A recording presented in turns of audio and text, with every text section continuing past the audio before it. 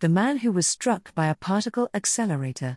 If you ask a physicist what would happen if you were to stick any part of your body into a particle accelerator, you will be met with the same answer time and time again: they don't know. They may have some vague notion of how it would affect your body, but not a single clear answer emerges. As with any other source of radiation, it's ultimately not recommended for you to find out. Except that someone did find out. One man in all of human history has been struck by the beam of a particle accelerator. He went on to be the subject of intense study by his country's medical researchers for his bizarre reaction to the radiation. Were this a science fiction tale or a comic book world, then perhaps the story of this man would be a fantastical one full of superpowers and increased mental capabilities, or the enhanced ability to see different parts of the electromagnetic spectrum. This story is not about superheroes and exciting mutations. But neither does it proceed in the way one might expect.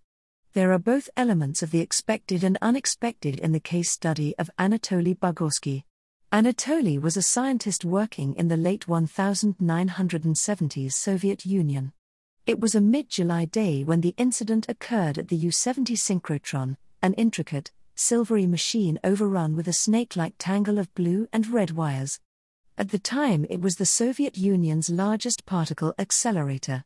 The point of these machines is to accelerate beams of particles at extremely high speeds, guided and focused on their path by powerful magnetic fields. The metal pipes within which the particles travel are almost a perfect vacuum free of air and dust. These beams of particles can be directed to hit another beam of particles or a chosen target, such as a sheet of metal. When these collisions occur, instruments search for whatever particles and radiation were created during the collision. They are undoubtedly one of the most complex wonders of human engineering. With so many elements, it's unsurprising that, at times, parts of the machine malfunction. Anatoly was checking up on some malfunctioning equipment on the accelerator when the accident took place. Operators in the control room did not remove the beam despite knowing that Anatoly was going to be entering the chamber to perform his inspection. Neither was the door to the chamber locked nor a warning sign illuminated to alert Anatoly that there was still an active beam inside. So it was that he entered the room, leaned down in the space where the beam passes from one section of the accelerator tube to the next, and was promptly struck by a beam of protons traveling at nearly the speed of light. The moment of impact brought a flash of light that Anatoly later described as brighter than 1,000 suns. As it was entering the cavern of Anatoly's head, the particle beam was around 200,000 rads. Because of collisions that took place between the particles and Anatoly's matter, the beam measured 300,000 rads upon exiting his skull. At a level of 400 rads, radiation can kill half the people it touches. At 1,000 rads and above, the radiation will kill almost anyone. Anatoly had received a dose of radiation 300 times the fatal amount. Despite this, there was no pain. As a particle physicist, Anatoly understood what had happened even if he couldn't be sure of the exact gravity of the situation. He collected himself, finished his work in the chamber, and went home without telling anyone what had happened. It wasn't until the next day when he began to show worrying symptoms that he was taken to the hospital. The left side of his face was swollen and unrecognizable, with the skin beginning to blister and his hair falling out where the beam had struck. These effects were temporary and inconsequential compared to what would follow. Everyone involved expected Anatoly to die.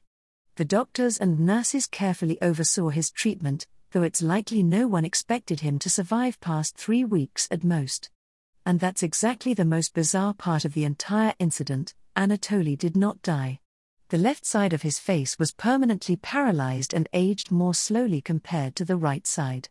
He also went deaf in his left ear, suffered several intense seizures throughout his life and recurring petit mal seizures during which his attention was compromised.